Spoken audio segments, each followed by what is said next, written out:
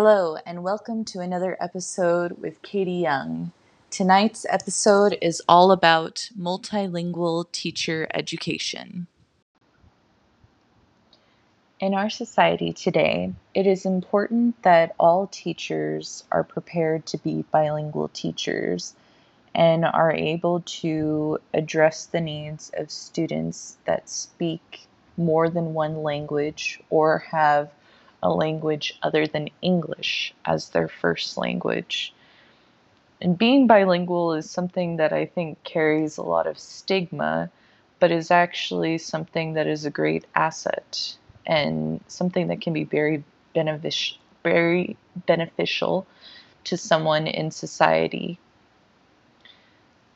However, our teachers are struggling to know how to interact with these learners, and this is partly due to our teacher education programs that aren't really addressing this change in society, and there are too many limitations in place. So to further prepare our educators, we need to have programs that have three particular competencies: understanding about bilingual students and their families, especially students from language minority backgrounds, knowledge of language and bilingualism, multilingualism, awareness of how to deliver a pedagogy for multilingualism. To begin with, we also need to consider how our educators are going to learn and interact with bilinguals. So there are three different ways to do this: through descriptive reviews, microethnographies, and direct experience in schools. The descriptive reviews develop teachers' abilities to use language descriptively through cases and examples. So they have to learn how to use academic language without having too much of their individual bias in place, which is very important for research purposes anyway. When it comes to the microethnographies, they have to be able to observe the various ethnographies which exist within a community and how this is being reflected and influencing our learners in the classroom, making sure that our classrooms are a space that welcome the diversity and that we are capable of communicating within these microethnographies. And lastly, just having direct experience, whether it be through observations or student teaching, is very important so that educators have this hands-on learning opportunity where they are able to get a better grasp of who they are as an educator and how they want to relate to their learners in the classroom setting. So with the first competency, understanding bilingual students and their families. Students have great influence from their family life, and families being more involved with learners' education is only going to make the process smoother for these bilingual learners. They're going to have a period of time where they're struggling to assimilate to the teaching practices in the classroom, as they may clash with the teaching practices of their home culture. So being able to address these struggles and then also just becoming aware of how English may be viewed internationally and how its status as this global language might be intimidating to the bilingual learners, making sure that they feel comfortable using it and that they realize their languages are just as important as English and not something that they should feel ashamed of. And English should not be seen as better than what they already know. It should be the language of the classroom, not the only language that is available for them to use. For the second competency, knowledge of bilingualism and multilingualism, it's getting to this point of standardizing language practices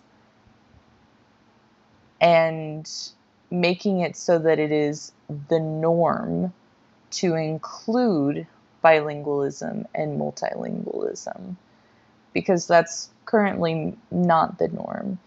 And this is based on how we consider language to be important in society, the power behind the language that we are using.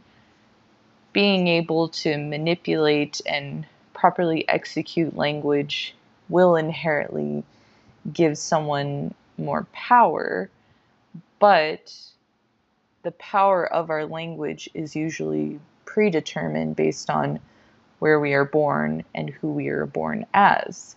So we need to reshift so that bilingualism is not determined to be a problem, but a resource, and that our bilingual learners are going to be able to expand their minds and be great thinkers and extremely intelligent when it comes to communicating. These learners are going to be the forefront of our future society. And so being able to make this the standard in our education is very important, because with education, we want to do everything we can to increase the success of our learners. And this is the next step, making sure that these learners are individuals who can contribute to the formation of a multilingual world. In the last competency, the deliverance of multilingualism pedagogy, we have two principles: social justice and social practice. With social justice, it's requiring educators to advocate in favor of multilingualism. So we need to look at all the practices that we currently have and make sure that they are in favor of multilingualism, which they usually are not, especially when it comes to testing and just the materials being used in class. They're very monolingual.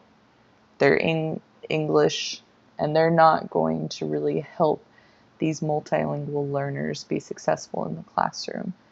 So being able to voice our opinions and advocate for these students is an important first step to get those materials that are more inclusive in the classroom.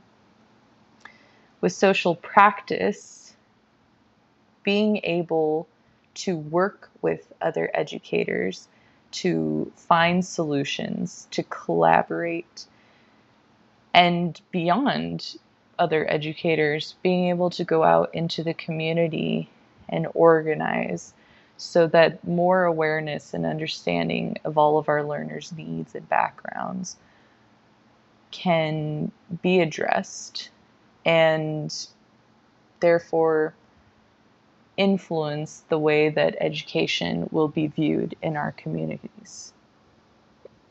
Overall, it's at a point in our society where we cannot ignore the benefits of multilingualism and the lack of resources that these students have in their schools.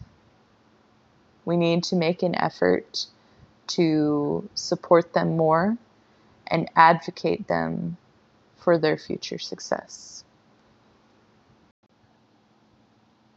Thank you for listening to another episode with Katie Young on multilingual teacher education. Please stay tuned for the next episode.